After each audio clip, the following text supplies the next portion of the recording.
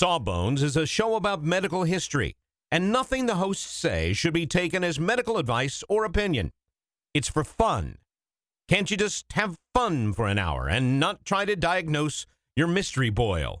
We think you've earned it. Just sit back, relax, and enjoy a moment of distraction from that weird growth. You're worth it. All right. Song is about some books. 1, 2, 1, 2, 3, 4.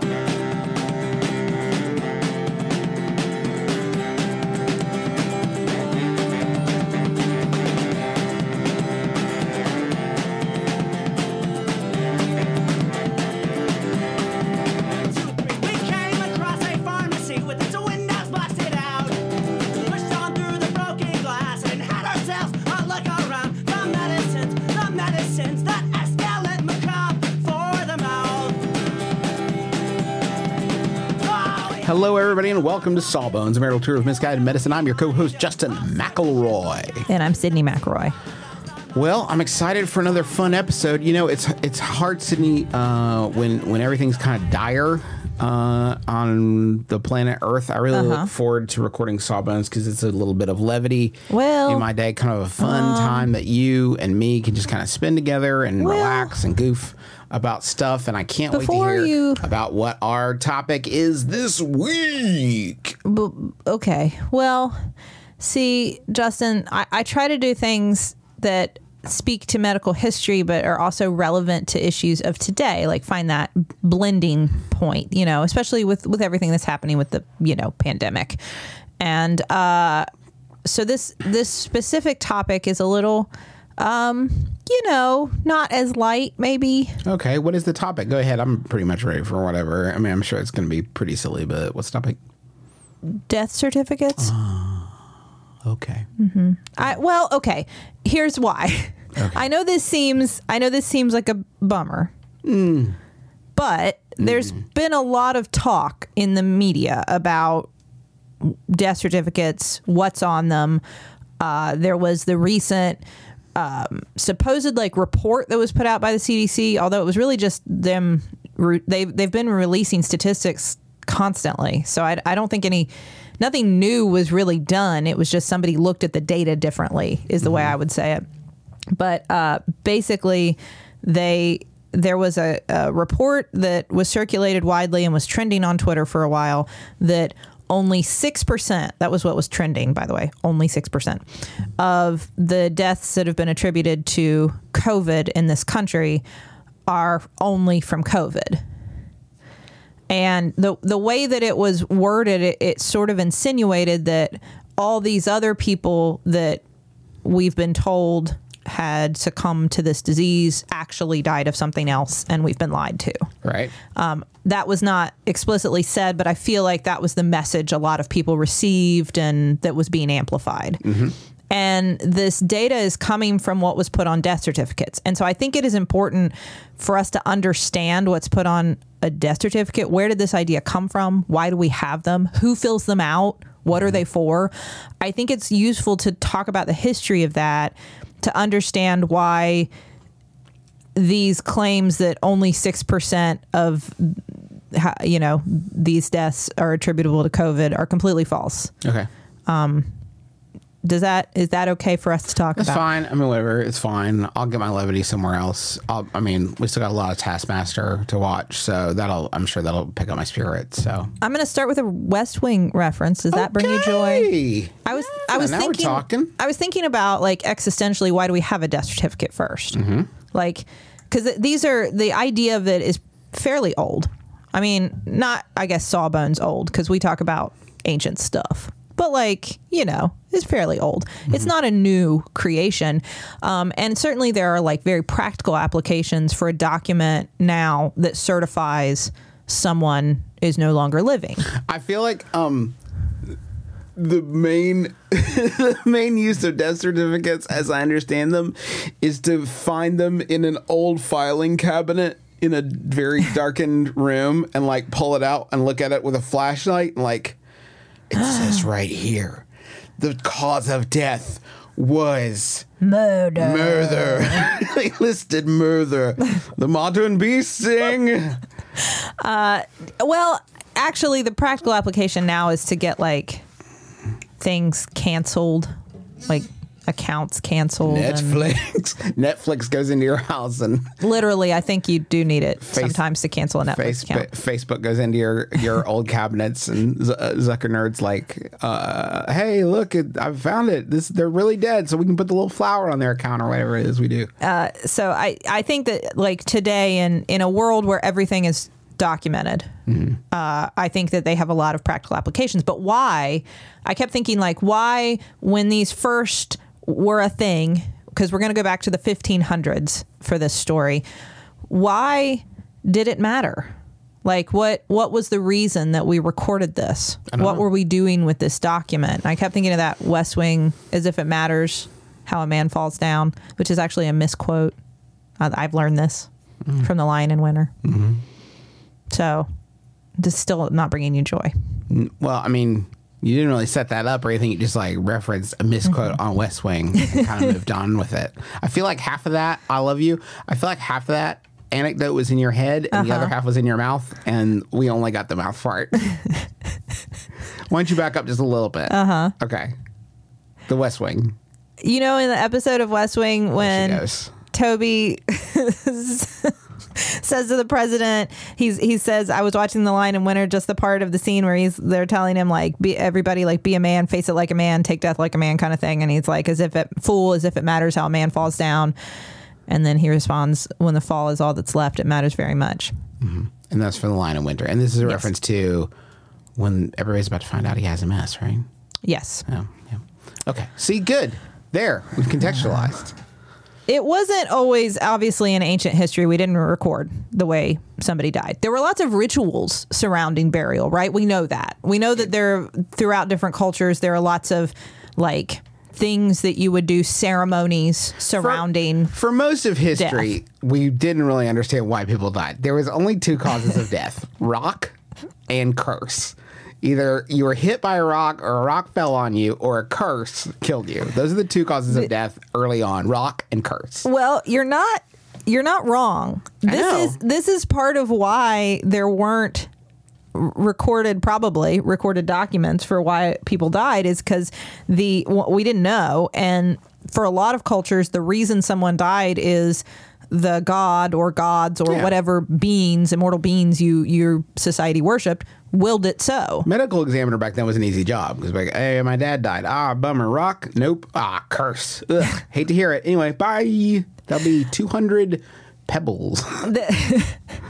200 grams of salt. Also, if you look to some cultures, if you consider life, depending on what your beliefs are, if you consider your living state to just be like a preamble to the big show, which is the afterlife, why does it matter?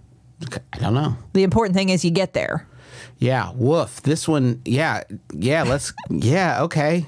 This is dire. Let's keep moving. So why would we write it down? That's the point. Why would we write it down? Tell me. What would you write it on? Who would keep it? Papyrus. Where would it go?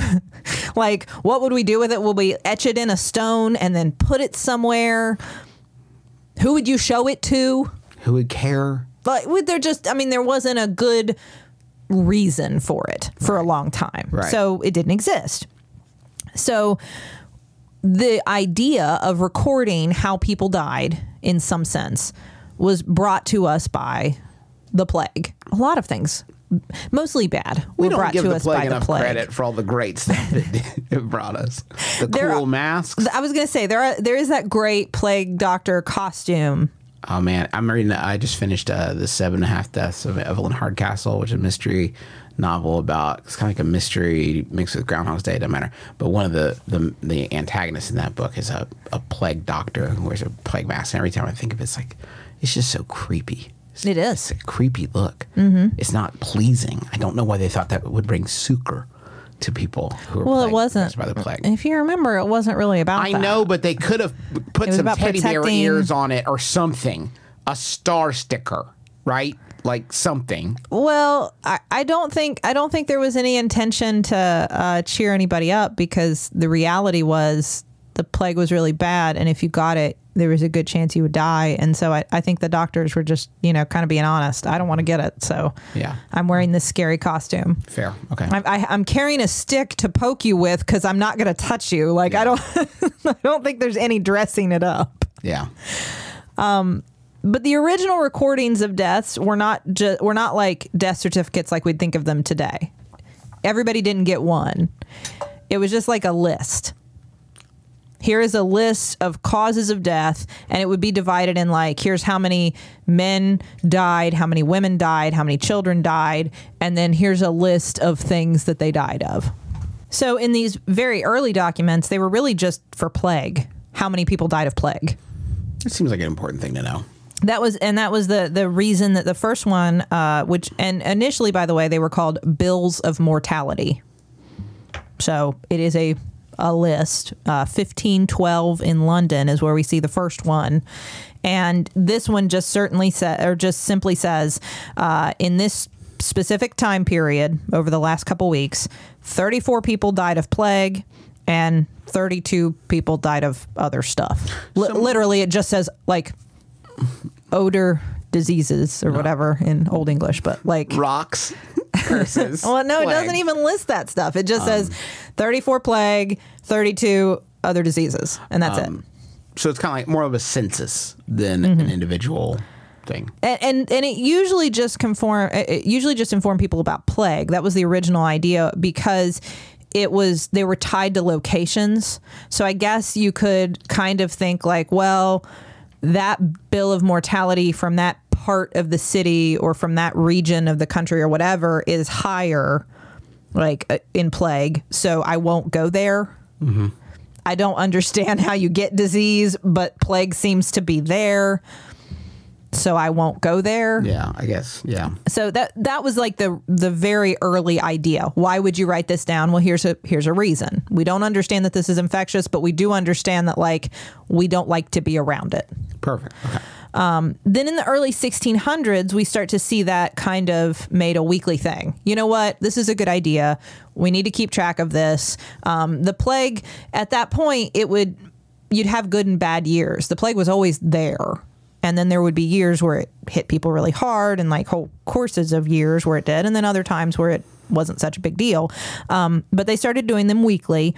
And then in 1629, which happened to be not a particularly bad year for the plague, King James I said, let's just keep doing it anyway. Why don't we start, weekly coming out with a bill of mortality that lists every way people died in this area, not just the plague. That's actually how Us Weekly got started. The foundation. It used to be called Oops Weekly, and it was just. How long have you been thinking about that? That you just now said it. Not long, just came to me. Mm-hmm. Okay. So the names were still not part of these documents, right? We still don't have like, when I'm talking lists, again, we are just saying like, initially it was like the heading was plague, and then it was like men 20, women 18, whatever, children 5,000. We got this under control. Now these documents would have lists of diseases with a number next to each disease. Here's how many people died of each of these diseases this week. More of a scorecard. Yes. But still no names of anybody. Like, we're still not breaking it down into like, who are these actual humans that have died? It's just a list. So, and we only knew of so many ways that people could die at this point. We've moved beyond rock and curse, but we still don't have like a huge complete list of all the things that could fell a human. So we kind of made some up.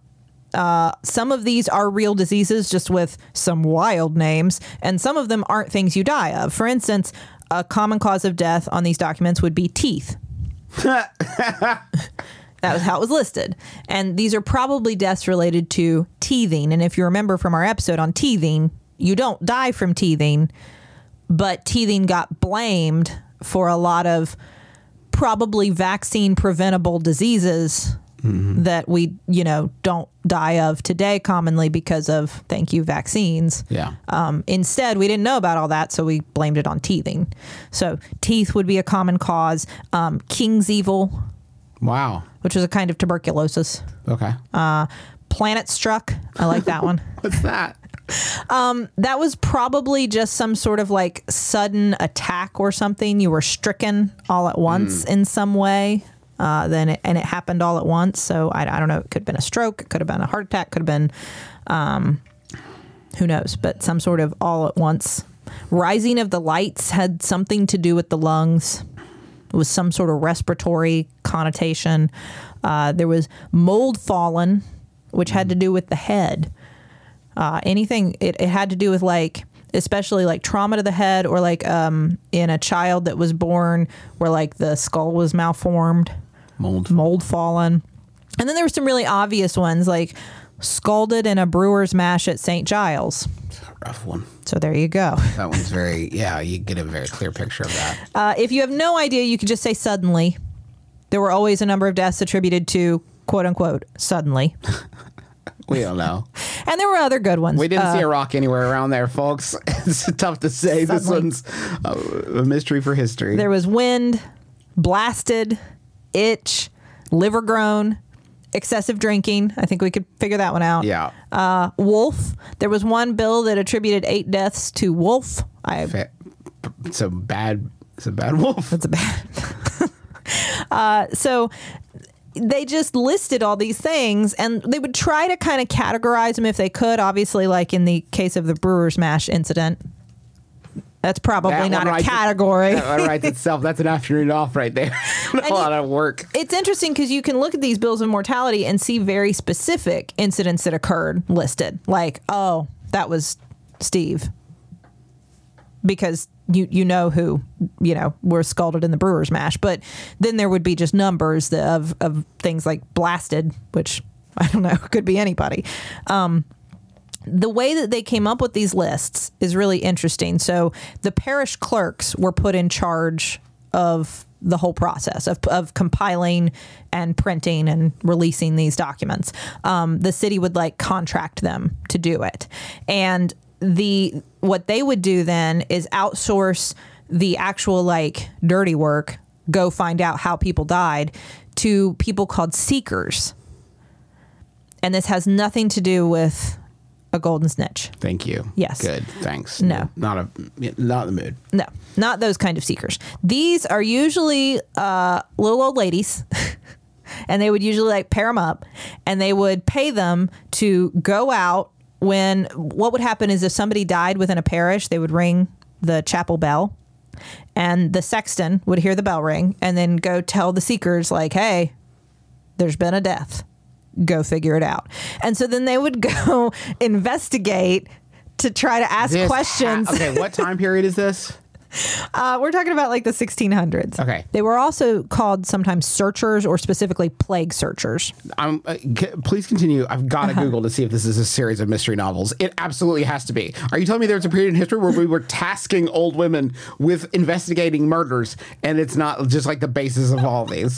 So, it didn't have to be old ladies, but what you wanted is these people didn't necessarily have any medical training or any kind of training, but you wanted people who could go and ask questions and poke around and find out some information, and not be, because you were trying to be sensitive. You didn't want them to, you wanted to get the information for whatever purposes, for government purposes, but at the same time it was dictated by the local parish, so they were trying to be aware that someone has lost someone, Mm-hmm. So you needed people who could get the information, find things out, but also be sensitive. Mm-hmm. Did you find any mystery novels? No, apparently this is untapped.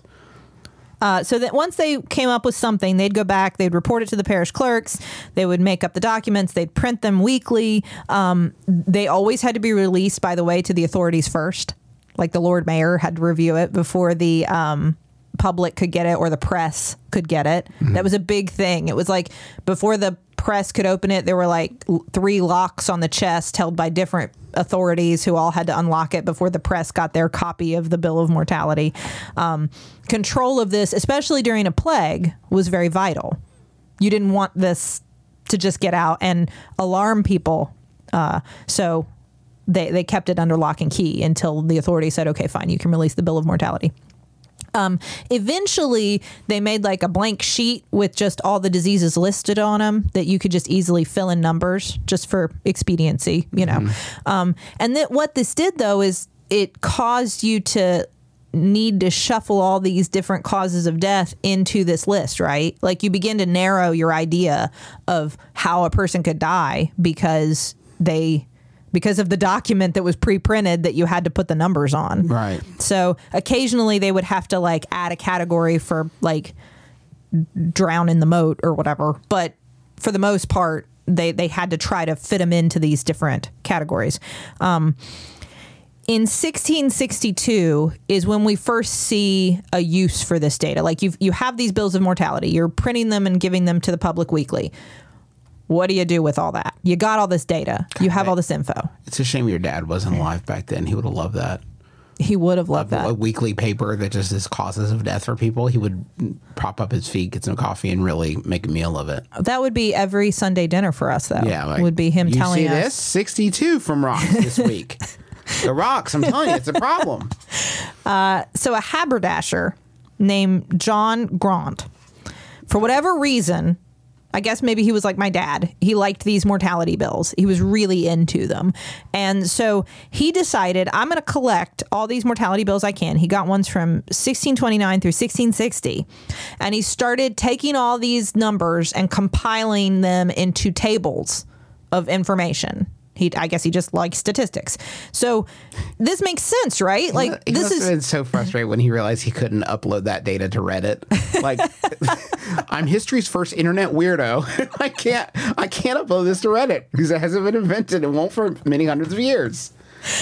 But it's wild to think, like, it makes total sense to us now because what he was making were like common causes of death. What kills people? And once you decide you want to know what is a common cause of death, what's taking us out, you automatically begin to ask the next question, which is, well, can we stop it? Can we prevent it? How can we prolong life? Mm-hmm. Well, here are the most common reasons that it ends, so let's address them. So it was really a huge step forward that this guy who made hats for a living took. Yeah. By compiling this data.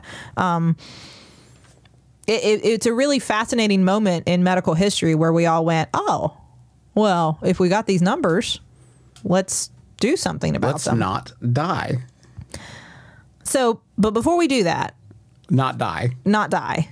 We have to get a little more personal. So I want to tell you about how did the actual death certificate arise from this. But before I do that, let's go to the billing department. Commerce before not dying. That is the American way. I love it. Let's go. The medicines that escalate macabre for the mouth.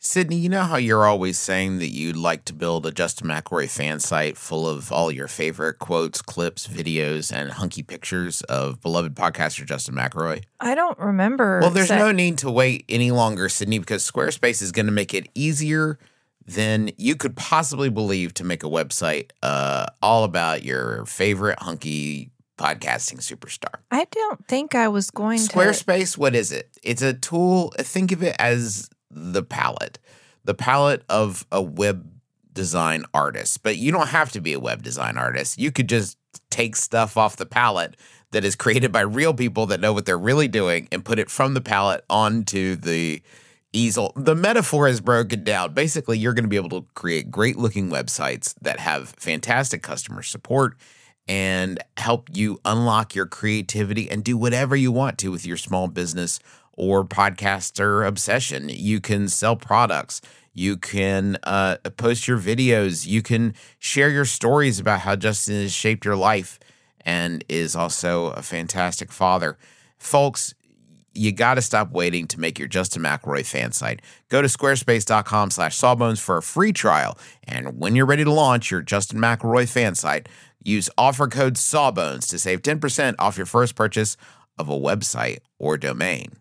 We have just started rehearsing for the summer theater. That's right. Summer starts in March around these parts, and that means we don't have much time at all in the evenings to make dinner. But we will not be just consuming Wendy's, although there will be some Wendy's consumed, but we are going to have a little extra help with Factor, which delivers ready-to-eat, delicious meals right to your door, and not like junky stuff you get out of the freezer aisle, whatever. This is real high-quality, chef-crafted stuff that in 2 minutes you're ready to eat it. I'm talking about some Southwestern-style turkey and mac. I think this week I'm going to be enjoying a shredded chicken taco bowl is part of my plan. But they got like fancy stuff. Listen to this. Where are you going to get this? Truffle butter filet mignon. I mean, seriously? From a box?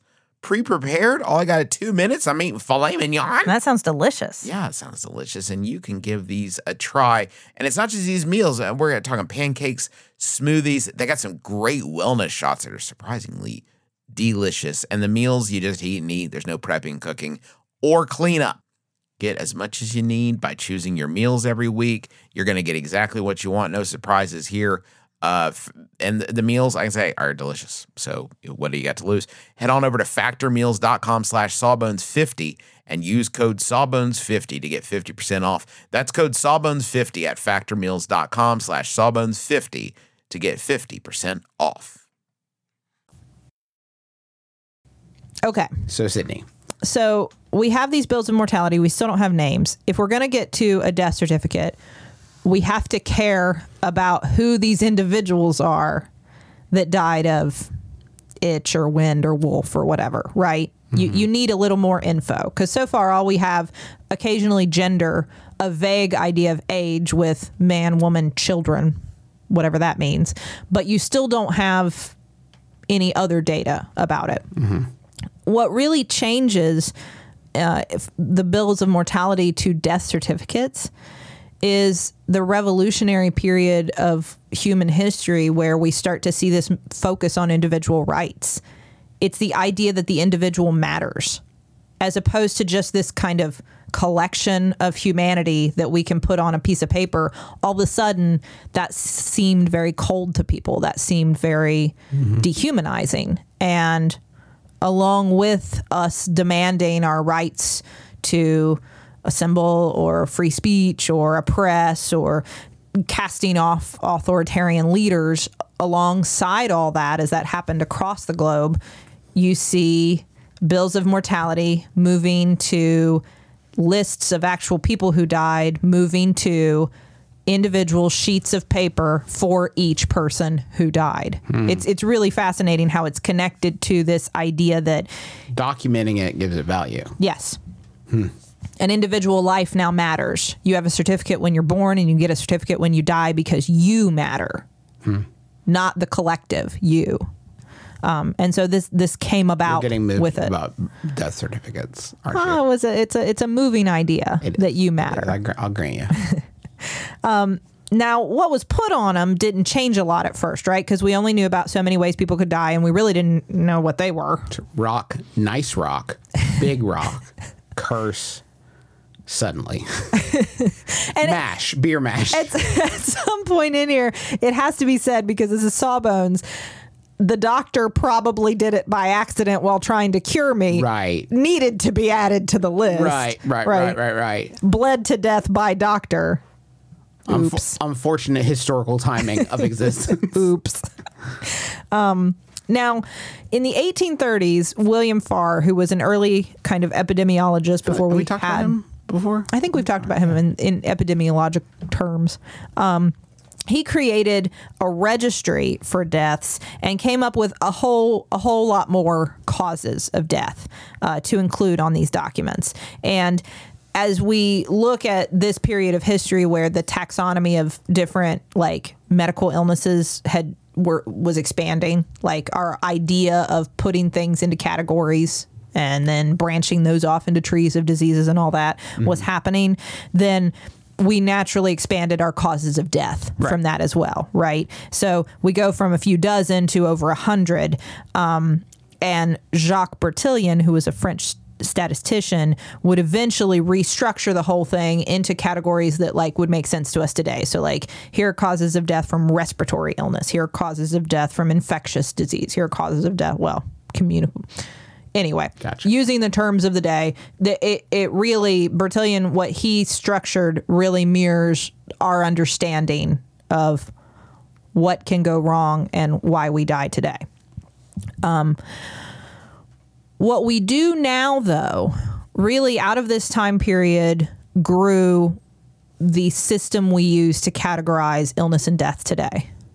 The International Statistical Classification of Diseases and Related Health Problems, or the ICD, which currently ICD-10, is how we list what happened to a human. Whether it be you're coming to see me in the office and you're there for a well checkup, there's an ICD code for that. If you're there because you have an ingrown toenail, there's an ICD code for that. If you're there for non-specified upper respiratory viral illness, whatever. If you have died, there is an ICD code for that. What are you doing in the office at that point? The history of that actually dates back to the International Statistical Institute, which was founded in 1853. So this is a really old organization that was collecting data and having congresses regularly to like talk about what is happening to humans worldwide, to compile these numbers and like make it an international global effort. And in the late 1800s, they added to their efforts a list of causes of death. God, I bet the happy hours at those congresses were just like mad, right? Just a bunch of death obsessed people, like Well, in they one were room. They were. The I think sexual energy is just like palpable in there, right? they We were need to compiling. live. They were compiling a lot of like statistics, not just death, but death was among. A lot of good stuff then too, Sid. Was there Well, some you good know, things in there? Probably just like numbers of like Too births happy? and how individual humans and Yeah. all the statistics, Whatever. all the things that people like to compile, but among them also illness and death. And is also probably orgiastic bacchanal, basically, is what we're saying. And like I said, this was really old. So like Farr contributed to this initially. Bertillon would contribute to this. And by the turn of the century, we have a list of diseases for humans. And we can refer to that for study purposes or just to understand where we should focus our efforts to, extend, save life, etc.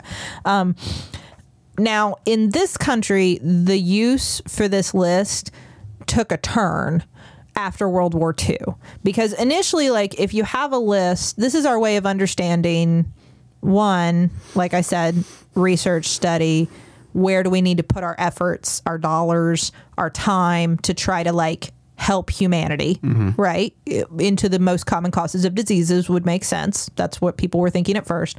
And also, like, things that are easily preventable. If you're thinking of making a vaccine, a list like this is very helpful because you start looking at statistics, like where can I make the biggest impact? Where should I focus my energy first to save the most lives?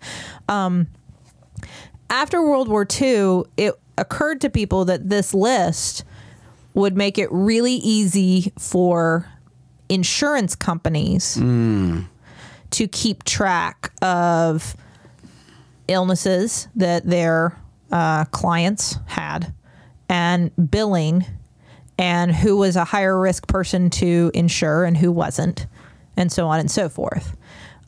So this data in this country got really tightly tied to what we now would call billing and coding. So my interactions with the ICD-10 have been all electronic, essentially, and clicking buttons in order to code the appropriate thing that goes with a visit, goes with a doctor's visit. And that information, yes, can be used for research purposes and certainly is. I'm not saying it isn't, but also goes for billing. And the importance of it for you as a patient is, well, one, you want your data to be accurate, of course. And two, I need to code the right thing so your insurance company covers it, right? Right. Because if my codes are incorrect, you might get slapped with a big bill. Anybody outside of the U.S., I know this sounds Wild. Strange. But if you live here, you know that it's true because you've had the calls from the insurance company where they said, well, your doctor needed to put this or that. And then you've called your doctor and tried to explain it. And your doctor seems like they don't understand why. And it's true because the medicine we're practicing and the framework of the billing are connected, but they're not a direct relationship. You know, I communicate. A lot of us communicate in our documentation what's happening and what we need to know outside of the codes, because those are just click boxes and those don't tell us as much. But the insurance companies, their computers speak that language. So anyway, how do death certificates fit into this landscape? Because this is the big transition point. Once all of this gets connected to billing and coding, we're expected to put like ICD diagnoses on a death certificate. You know, we're supposed to use these same things that we click boxes in our electronic health records. We're supposed to put these on your death certificate. And so we need to know what people die of so that we can focus our research efforts still, right? We can monitor things like infectious diseases like we're doing now with COVID. So it would seem really important. Who fills them out? Who do you think fills out your death certificate? The doctor that pronounces you dead, like in the movies? The pronouncing physician does sign it, yes. So who fills out the death certificate? So it depends. A lot of times in a busy hospital setting, it's like a lot of paperwork, right? It goes to the lowest person in the chain of command. So the resident, or like a first-year resident, an intern, we would call them, may be tasked with filling out a death certificate. Sometimes they're sent to your primary care doctor's office. So the person in the hospital signs that, yes, this person has died. So you have the doctor who actually pronounced and says, because that's part of it, right? Making sure that we're not declaring people dead who are not dead. Because, you know, we've talked about on the show, we used to do that.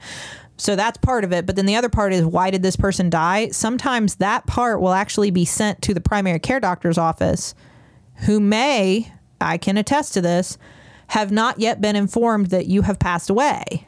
Wow. So I have sometimes, now in a smaller community like ours, a lot of times I'm in contact with family. I knew the person was ill. I know before I get that death certificate that someone has passed away, but not always. Sometimes that's your notification. And so then you're working backwards to try to figure out what happened in order to accurately fill out this very important government document, correct? I mean, it should be accurate, but you may not have been there or have any idea what happened, and you're the one who has to fill it out. And when you talk about what's on a death certificate, and you can pull up hundreds, thousands of images of these online. So if you want to pull up what a blank death certificate looks like so you can see what I'm talking about, it's really easy to find. I think that they're state by state, so you can look at the one in your individual state. But you'll see that there are usually 4 lines listed as cause of death, because what you're writing is like the immediate cause of death on line 1. And then it will say which was caused by, and you list that on line 2, which was caused by, and you list that on line 3, and complicated by, and Kind of an old lady who swallowed the fly Yes. sort of situation. And you have another line for complicating illnesses. So like, it wasn't caused by this chronic disease that the person had, but this chronic disease contributed to the process that eventually led to their death. All of that is always listed on a death certificate. So I can't think of a time where I would have ever just filled out, like if we're talking about specifically coronavirus, COVID-19, it is very rare that you would just put COVID-19 on that death certificate, because people don't die of... It would be weird to say that you just died of this infection as opposed to what did the infection do to you? Right. And I think that's half of the problem. So did the infection cause you to have pneumonia, which then caused you to go into respiratory failure? So did you die of acute respiratory failure secondary to pneumonia, secondary to COVID-19? That's how it would be listed. So already we've taken that that specific example I just gave you comes out of that 6%. It goes into the 94%, right? Right. Somebody who had cardiac arrest secondary to COVID goes on that list. Somebody who had a stroke secondary to COVID goes on that list. All these people who wouldn't have died had they not gotten COVID are going into this big percentage that they're claiming, well, but these people didn't die of COVID. They died of something else. No, they died of COVID. Right. Just caused Yes. COVID. So that's part of it. The other part of it is we always list things that might put you at higher risk for something like that. So you're going to see on that fourth line things listed like perhaps diabetes type 2, Smoking? Respiratory, any kind of illness that can be caused by smoking would probably be on there. COPD. Smoking isn't traditionally. You can put smoking on there, though. And we probably should more often, right? Because if we're talking about someone who died of a heart attack and they were a smoker, it would be really helpful for our data to put that on there.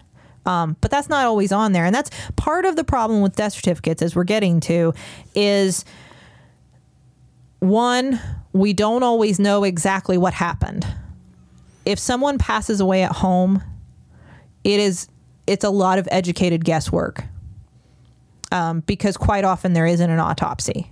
And so the doctor is doing their best with what they know of the patient and what they know might have happened. But there's always the phrase that is used a lot, unknown natural causes. Or undetermined natural causes, meaning I don't know. Curse, basically. But that, so like we have this, we don't know exactly what happened. It's hard for us to categorize. Maybe we weren't there. We're trying to be accurate, but we don't want to claim anything that we're not 100% sure of. It's all very uncomfortable. And then there's also like, I think when we talk about this conversation in regards to like, well, but these people already had these other illnesses, I think there's a lot of ableism in this conversation, because what's being reflected is this idea that like, well, people are only dying of COVID if they have, and then list whatever other chronic disease. As if that's a permissible death. Right. And it's only the old people. It's like, okay, well. Exactly. Ageism too. Like, well, it's just old people. So it's not great. I like some old people. Well, and one, again, that's for crying out loud. It's really terrible to say that like if a person is above a certain age, their life matters less, and so their death is not as meaningful. Or if a person has a chronic disease, their life matters less, so their death is not as meaningful. These are obviously immoral things to say. But beyond that, there's also like, it's illogical. Someone who has a chronic disease that is well managed and stable would not, in all likelihood, have passed away today if they had not gotten COVID. And so that's what the death certificate is reflecting, is that like, well, they had that, but they would have been fine, probably, if they had not gotten the illness. So the virus is still the responsible agent. It gets the blame. So I think that there's this kind of manipulation of this very non-specific document that none of us are quite sure what to do with, and we all do our best. There are states where there are training courses required in how to fill out a death certificate. Not every state.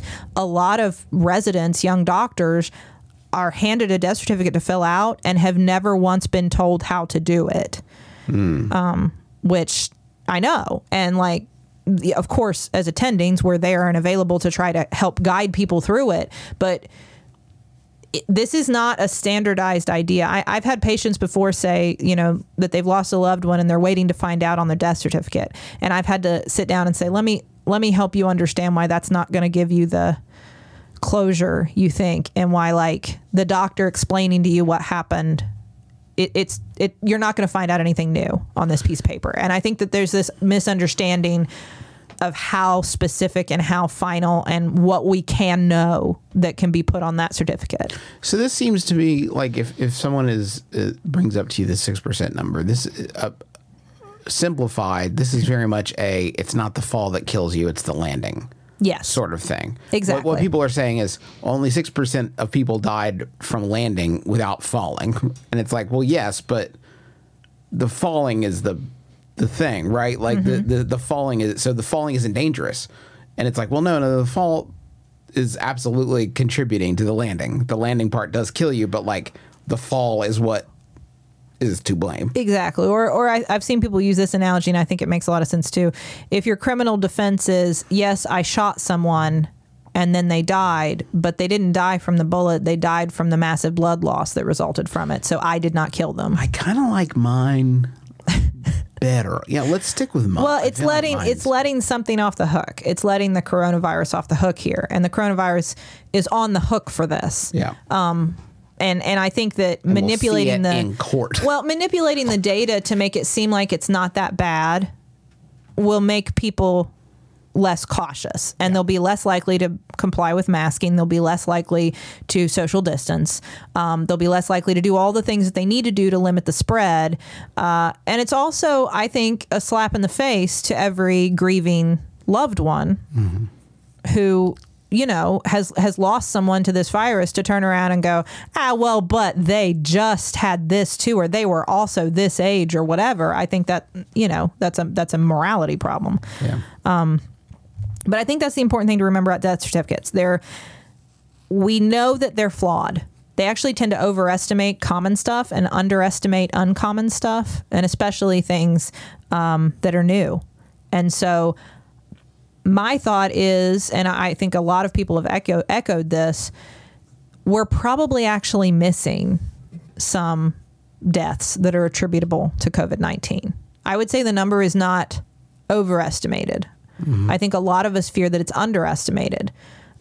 Because again, there's that part where if I have a patient who passes away at home, I can't, and they never got a COVID test, I'm not going to say that they passed away from coronavirus. I wouldn't assume that. Why would I assume that? That would be right. That'd be bad medicine to just say, well, probably there's a pandemic. I bet it's this. I'll put that. I would never do that. I would put undetermined natural causes because I wouldn't have anything else. I mean, right. And obviously this is not if there's some sort of foul play scenario, that's a totally separate thing. Then there are medical examiners and coroners and autopsies and all other things happen. We're talking about in the absence of that. Right. So I would say that the number is probably lower than it really is and not higher, which is not meant to scare anybody, but it doesn't. Information should empower us to take action, to protect ourselves and to protect each other, to protect our whole communities, no matter what illnesses we do or don't have, and no matter what ages we are. Fair. So, well, I agree with that. And I'm glad someone finally said it. Thank you so much for listening to our podcast. We hope you've enjoyed yourself. We hope you learned a little something and came out of this a little, entertained and edified. I'm sorry that it was grim. Nah, it's okay. It's good. There's some, that's life, or not, I guess. Thanks to Taxpayers for the use of their song Medicines as the intro and outro of our program. And thanks to the Maximum Fun Network for having us as a part of their extended podcasting family. And thanks to you for listening. We sure appreciate you. And be sure to join us again next week. Until then, my name is Justin McElroy. I'm Sydney McElroy. And as always, don't drill a hole in your head.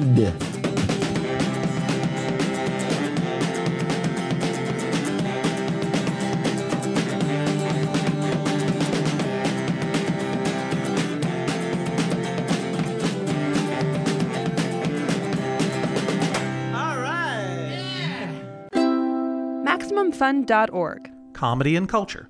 Artist owned. Audience supported.